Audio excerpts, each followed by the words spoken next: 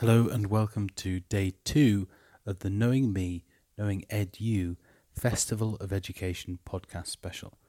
Just as with day 1, I've been chatting to the day 2 festival speakers to find out what they're talking about and why, and today's podcast starts with a chat with Nick Rose.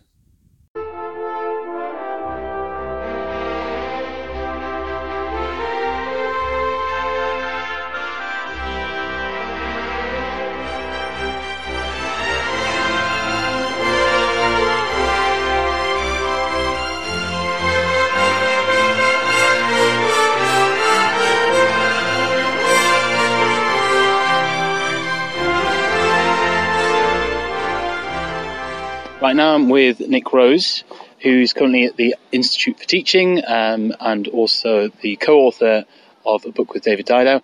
Nick, can you tell us a bit about the session you did and more about what the book aims to address? Yeah, so the book was called What Every Teacher Needs to Know About Psychology. And really it started actually sort of conversations at the Wellington Festival like a couple of years before between me and David, where we both sat down and were just chatting kind of like vaguely. But it turned out that both of us were thinking about writing a book about the kind of psychology that teachers might find useful when thinking about the changes in their classroom practice. And so that really was the sort of the inspiration for the book, really. David would point to the APA's, the American Psychological Association, published like 20 things all teachers should know about psychology, some of which he thought were really good, but others he thought, well, that's not going to really help a classroom teacher. It's just so far removed from the classroom, It's not really applicable. So we wanted to really capture the bits of psychology that we thought teachers would be able to use, plus also point out, and I use the phrase professional skepticism, areas where, a lot of psychology hasn't been replicated, and some of the conclusions are tentative and some are spurious.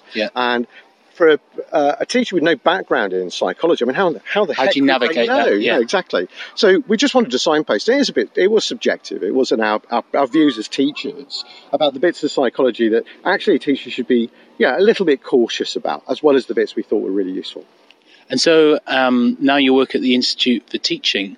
Is it you taking that a step further, and are you teaching on the masters? What are you? Yeah, so it goes back ages actually. When I started blogging back in 2013, my blog's called Evidence into Practice, and for me as a classroom teacher, it always kind of shocked me really how little evidence was actually used for the decisions about how we taught, how we structured the curriculum, what sort of how we spent our money as a school, and all of these kinds of things. And I think over that time, things like the Education Endowment Foundation and the College of Teaching and Research Ed and all these kinds of things have all started to kind of bring sort of evidence back into the conversation. What's really fascinating about working for the IFT and working on this, the design of the master's program and some of the delivery elements of it, is that you get into the knotty problems. All right, so most teachers will have heard of things like retrieval practice. And retrieval practice is a fairly sound bet. There's good evidence from both laboratory and classroom studies pointing in the same direction that actually it can help children, slow the rate of forgetting essentially, so that actually they're retaining that information long term. And that's great. But then you get into the really nitty gritty of it, right? So what is it that children should be doing retrieval practice on? And, in subjects like maths and science, it's not too bad. Science, for instance, has like some really important scientific ideas and some vocabulary without which it's really hard to study science. But what does it look like in English or art or music, And what's been really fascinating is working with teachers across phases and across subjects, taking that evidence and then supporting them in looking at ways that they can really utilise that in their classroom practice in a way that's really genuinely helping their pupils. And I always hesitate in asking this question. So can you give us an example from a subject or, any schools that you've worked with, how they have started to put it into practice? So what form does it take? A lot of our teachers are looking at sort of low stakes quizzing as a pretty kind of classic strategy, but others are looking at interleaving and other kind of high rated strategies and things like Dunlowski's review of study strategies that students can use. Now, I think in some subject like English, it's a lot less clear as to what should you be doing. For science, we're talking about the scientific vocabulary. Well, obviously in English, it's all of the vocabulary, isn't it? It's like all the tier 2 and before you even get to tier 3 kind of words. So, what's been interesting is them working, with other teachers on the masters, but also with their peers within their school. To do I'll just give you one example. One of our teachers decided what would be quite good is there's a lot of kind of sort of low frequency words like idyll and stuff like that in a lot of the sort of the Gothic poetry that students are reading. Now, I'm not an English teacher, so if I get anything wrong here, this is my mistake, not the teacher's. But one of the things he was sort of saying is that, would helping children practice on this vocabulary actually help them get more out of the poetry and be able to write more, in more sophisticated ways about it. Then you've got to identify, which vocabulary? Okay, and then you've got to identify, we can't just give an Oxford English Dictionary definition of it, because the kids won't understand half the words in that definition. So context based. Absolutely. So it's like, and when you really break it down, and I think what's really great is we're working with more experienced teachers who could have got that subject knowledge and the craft, but they're really just sort of keen to kind of introduce things into their teaching that are just having that kind of leverage on pupil outcomes. Is retrieval practice both about assessment and curriculum design? And it taps into so many questions like that. One of the first in Pastor Sal's sort of summary, the IES practice guide, organising instruction study, back in 2007. I mean, one of the recommendations is to identify the sort of the core concepts, the core facts, the core vocabulary that you want students to become really confident and fluent in. That's an easy thing to tick off, isn't it? But actually the genuine elements of, what is I want them to be able to consolidate over time that would actually be meaningful for their understanding of poetry, or their understanding of science, or history, or modern languages, and all these kind of things, are the sorts of things that I can't answer. I can perhaps for science a bit.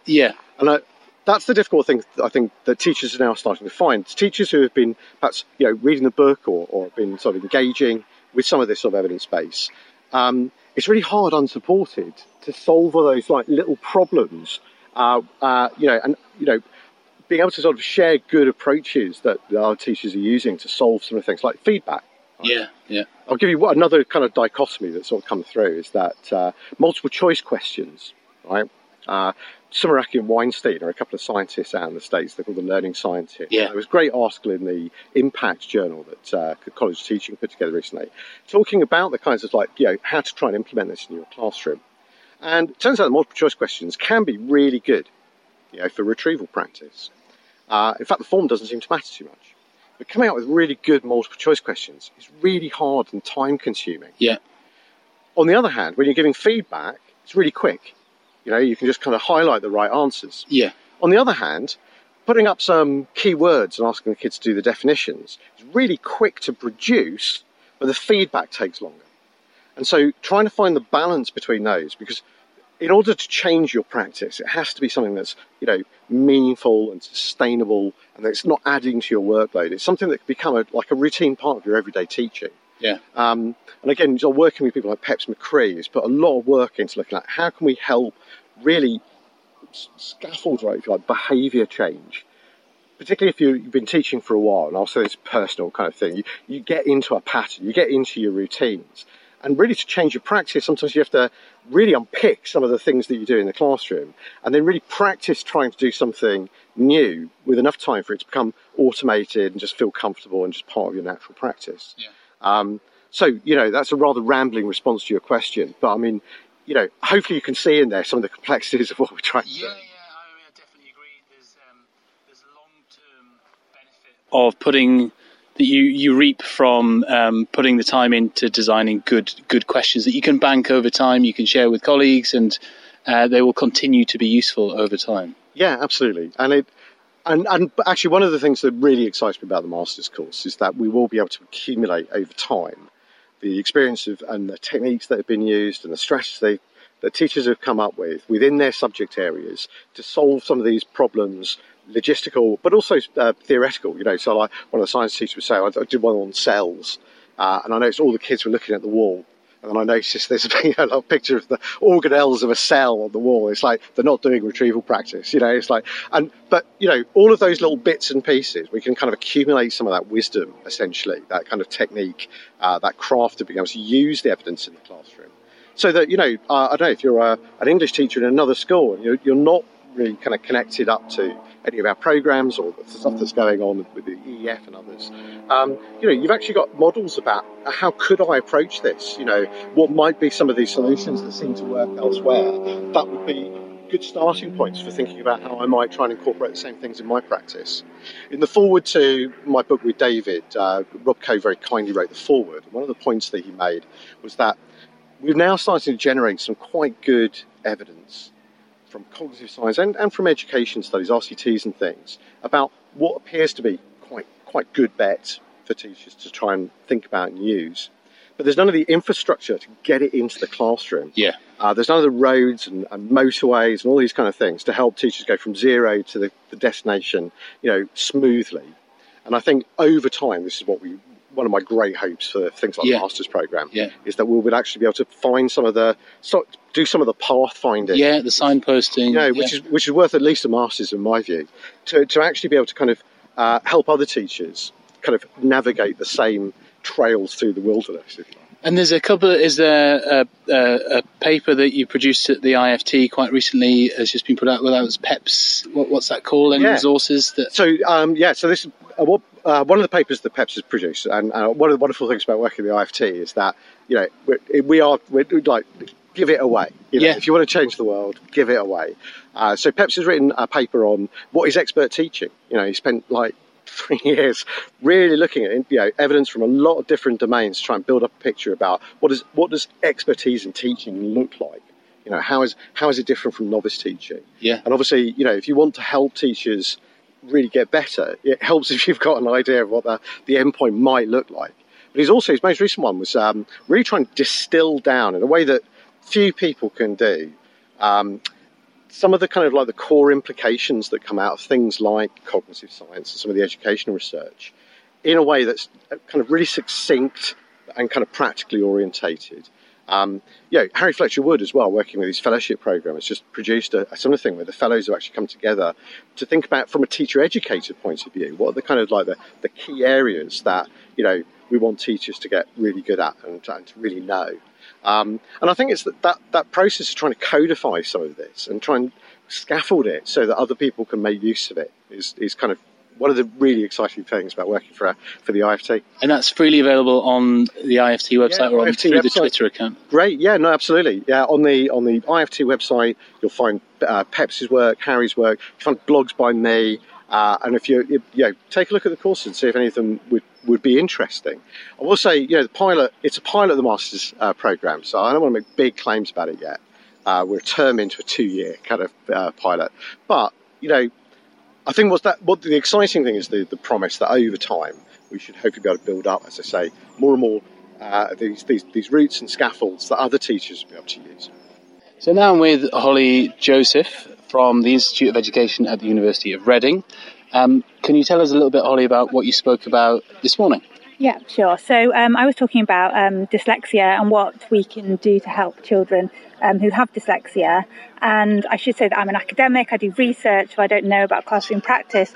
But there's a lot of research now on what kinds of interventions work with children with dyslexia. And the one that has the most evidence is about phonological-based interventions, so helping children with the sounds of words and sounds of letters, and matching those to the letters. So there's lots of evidence for that, but that's very time consuming, it's very difficult for the child, and it's very costly. And so some people have come up with alternatives which are kind of you could call them quick fixes for what maybe could help children with dyslexia as well. So two main ones. The first one are coloured overlays or coloured lenses that children can use when they're reading, and so these will be of different colours, and some people will say, it's very important that a child has a pink overlay or a blue overlay, and this helps them, and people report that it is helpful.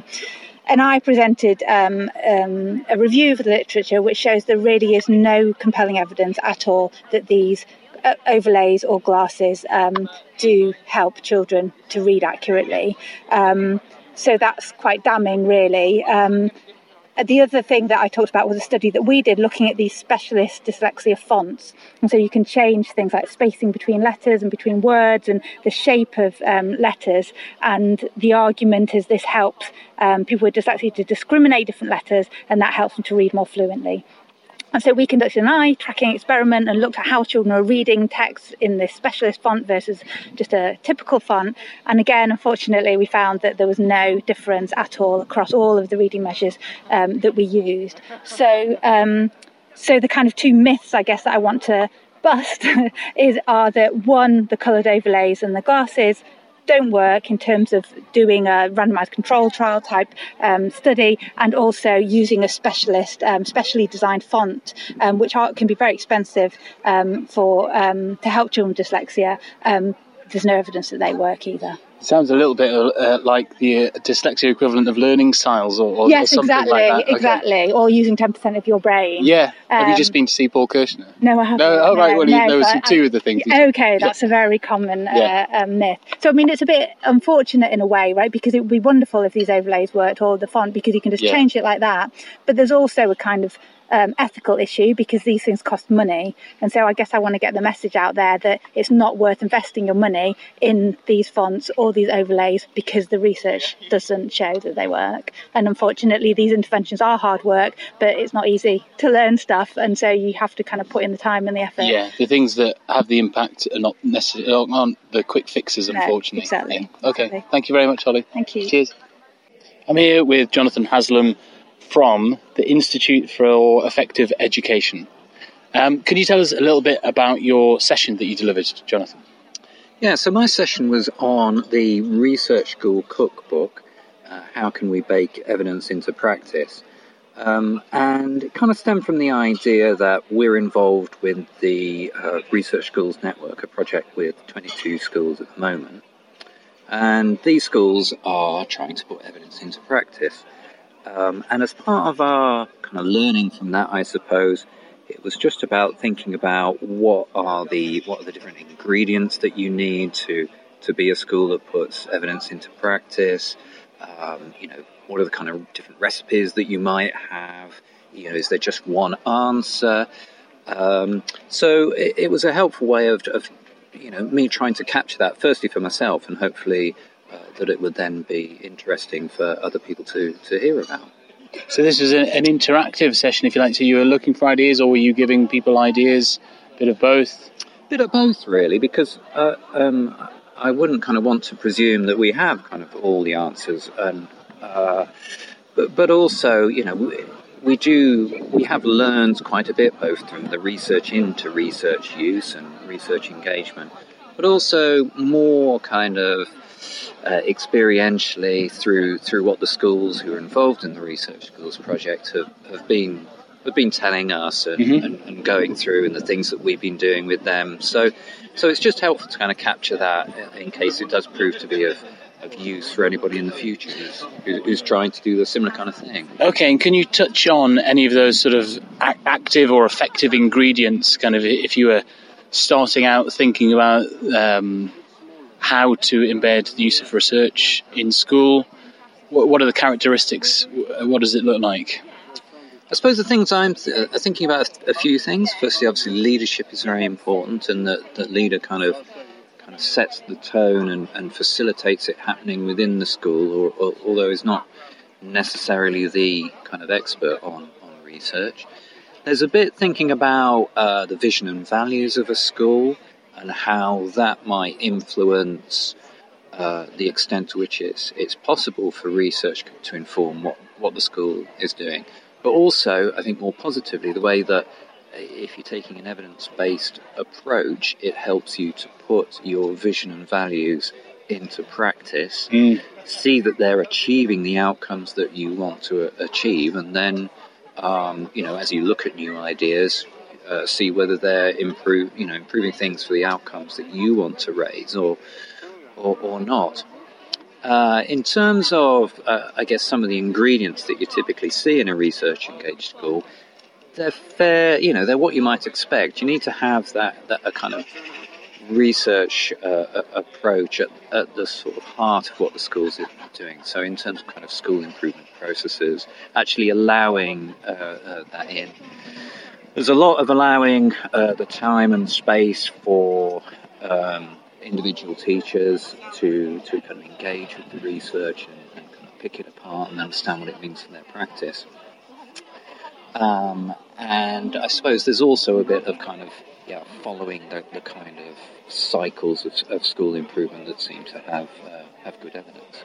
Yeah, I think it's quite interesting what you say. And throughout that is kind of authenticity. You've got to be really serious and committed about it. It's not just a gimmick. And people will soon recognise in school if at a leadership level you're not sort of walking the walk, and then it won't succeed in school. It's got to be from the top right through to the bottom. Yeah, we discussed. It was interesting. That was one of the things that people were commenting on, that paying lip service to it, and actually that you do need to be authentic and kind of properly engaged with it. I suppose the other interesting thing, though, is that one of the things I've been thinking about is that there's a couple of ways of doing this. That you can have a couple of polls. There's kind of I suppose what we kind of like is the reflective practice thing, where you're actually giving teachers the opportunity to reflect for themselves, develop their practice, and on a kind of school-wide kind of level. But you can have a kind of a right answer approach, which is more directive and says, right, okay, these interventions have evidence of effectiveness. Just do these. So, actually, the evidence-informed school, there are all sorts of different. There can also, sorts of different shades and colours and cultures of that school. Yeah. And it's not to say that one is particularly, that we know at this stage, better than another. It can suit all kinds of different styles and cultures of schools. And what about evaluation? Because if you're really going to kind of walk the walk, and you put something, you can be research informed, and you can put interventions into place or take on certain approaches. But then, if you're not in some way evaluating how effective those have been, are you really sort of adopting it fully or authentically? Because there could be some approaches that you implement based on good evidence that don't work in your school, and therefore we should ask the question, should we continue to do this? Should we stop it? Or do we need to start again? Or do we do more of it if it works? Yeah, I mean, that's definitely part of the cycle. Looking at trying to evaluate whether or not it's worked for you. And then, I mean, if it doesn't, ditch it. Or at least, if it's something that seems to have really robust evidence, ask some questions about maybe why you got that unexpected result. But I mean, at the moment, for me, that's a real that's one of the challenges that we've got. It's very difficult to do this, and I think that there's still kind of work to be done in terms of evaluating interventions. Evaluating the impact of training. We're finding that that's still a challenge. There aren't strong ways of evaluating whether training has had an impact on practice, on outcomes for pupils. So there's still a long way to go in this journey. I'm with Karen Goldberg from the University of Birmingham. Karen, what was your session about? What was the take-home message from it? Well, my session was about looking at educational approaches for autistic children. And there were a number of different take-home messages. But basically, my presentation was looking at the research evidence. It was looking at the fact that there are lots of different kind of interventions that people can use in the field of autism. Okay. So I wanted to summarise to the audience what we can take away from the research on those interventions and how some of that research can be of general value to us, but it can't actually tell us how to educate an individual child in the classroom. Sure. So what I was really wanting to look at was what are the really important things that we need to take on board as teachers when we educate children with autism. And there are a number of take-home messages there, but some of the ones that I think are the most important is that we really need to understand the world from the perspective of the child with autism. We need to incorporate them and involve them in decisions we make about their education. We need to work with parents and families because they're the true experts on their children. And we need to understand and take on board the perspectives of autistic people quite generally, because that can really help us understand more about how autistic people learn in a different way. And so how would you help me to do that? Because I would not have a clue where to start. So how do you better understand the world from the perspective of someone with autism? Well, for somebody who doesn't know anyone with autism and would like to learn more, I would always say start with reading the publications of people with autism, adults with autism. There's some really good books out there. Okay. Claire Sainsbury's written a book called Martian in the Playground, for example. There's a number of different books written by autistic people which tell you how they experienced. Would a starting point, and this is, I could be showing myself up here, but I enjoyed the book, The Curious Incident of the Dog in the Nighttime. Would that be a good place to start? That can be a good place to start, yeah. I think what you find that when you read books by autistic people, you read books like The Curious Incident of the Dog in the Nighttime, you get some kind of insight into the world of one person with autism. Yeah. Because as many people say, when you've met one person with autism, you've met one person with autism. Okay. They will understand, people will understand that and experience the world in different ways. But there are some general issues that autistic people have in common, and that mean that they process the world in a bit of a different way. And we emphasise that it's about a difference. It's not about a disorder. It's not about there being something wrong with people. It's a different way of being. And if we can start looking at it as a different way of being, we can understand how, for example, sensory issues might really impact on autistic people and how they learn. Then we can start adapting our environment and our style of teaching to those children. And that's what I think is really important. So it's day 2, and I'm here with Tom Rees, who is Director of Education at the Multi-Academy Trust, the Northampton Primary Academy Trust, and author of Wholesome Leadership. Tom, what did you talk about in your session yesterday? I talked about my book. It was the first opportunity I'd had to talk about the book since it came out about a month ago. I talked a bit about the process of writing as well, whilst still leading a school. So been writing for about the last year. Originally it was going to be a sort of 3-month project, and then it became 6 months and then 9 months, and it was optimistic, do you think? Yeah, probably. Yeah, I mean, I'd never written a book before, so it was all new, and it's really nice working with John Catt. One of the things I'm really trying to do is get more people who are still in the profession to write books. Okay. So part of the literature around schools and education it is authored by people who are still doing the job. Yeah. I think that's important. I've taken a lot from books by other heads, other teachers who are still in the role as well. I think it can help with that sort of practical application that you get from people's books and blogs as well when they're kind of still in role. So that was one of the reasons for writing. But I see that one of the nice things about it as well is, so you're still in role, but you've also got interviews for each chapter with sort of an expert from that area as well. So you've got that nice balance. Is that right? That's right. So Wholesome Leadership is kind of like about the whole thing of school leadership. I wanted to try and capture the sort of breadth of issues that leaders deal with day to day. The practical bit, the people bit, the intellectual bit. The whole thing. And so while I was writing, after a while I realised I just didn't know enough about all of the subjects I was tackling. So I approached lots of people within the profession, some really familiar names like Sir David Carter, Claire Seeley, Daisy Christodoulou, Stephen Tierney, Andrew Morris, Stuart Lark, alongside some people that perhaps aren't so well known, but I've just been fortunate to work with over the years. So people who I currently work with in the Multi-Academy Trust at the moment, or heads that I've worked with in times gone by, and that was great because it just brought like a richness to the book and some different voices in there as well, which was fun to do, and I think brings something to each of those chapters. Yeah. And I was just asking you earlier, just to finish off, you weren't sat in like in a house in Provence with your typewriter, where it was a little bit more hectic than that. Yeah. You've got a family, and it's a challenge. It was pretty chaotic, and kind of everyone who had written a book says, it's going to be really difficult, and it's really self-conscious. You're sort of writing on your own. It's quite a lonely thing at times, and you're not sure if what you're writing is any good. Yeah. We've got three little ones at home, a school, 11 schools in the Multi Academy Trust. There's a bit of juggling over the last 12 months, but it's all good now. So. Well, congratulations. Thank you very much. Thank you. Cheers, Tom.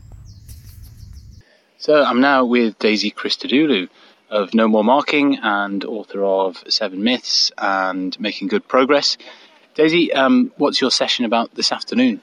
So my session this afternoon is about how we can tell if standards are improving in exams. Okay, so in 2 minutes, can you give us like the take-home message? What are you talking about, why it's important? Yeah. So everyone wants to know if standards are getting better, not just people in education. Everyone wants to know, kids today doing better than they were 5, 10, 15, 50 years ago.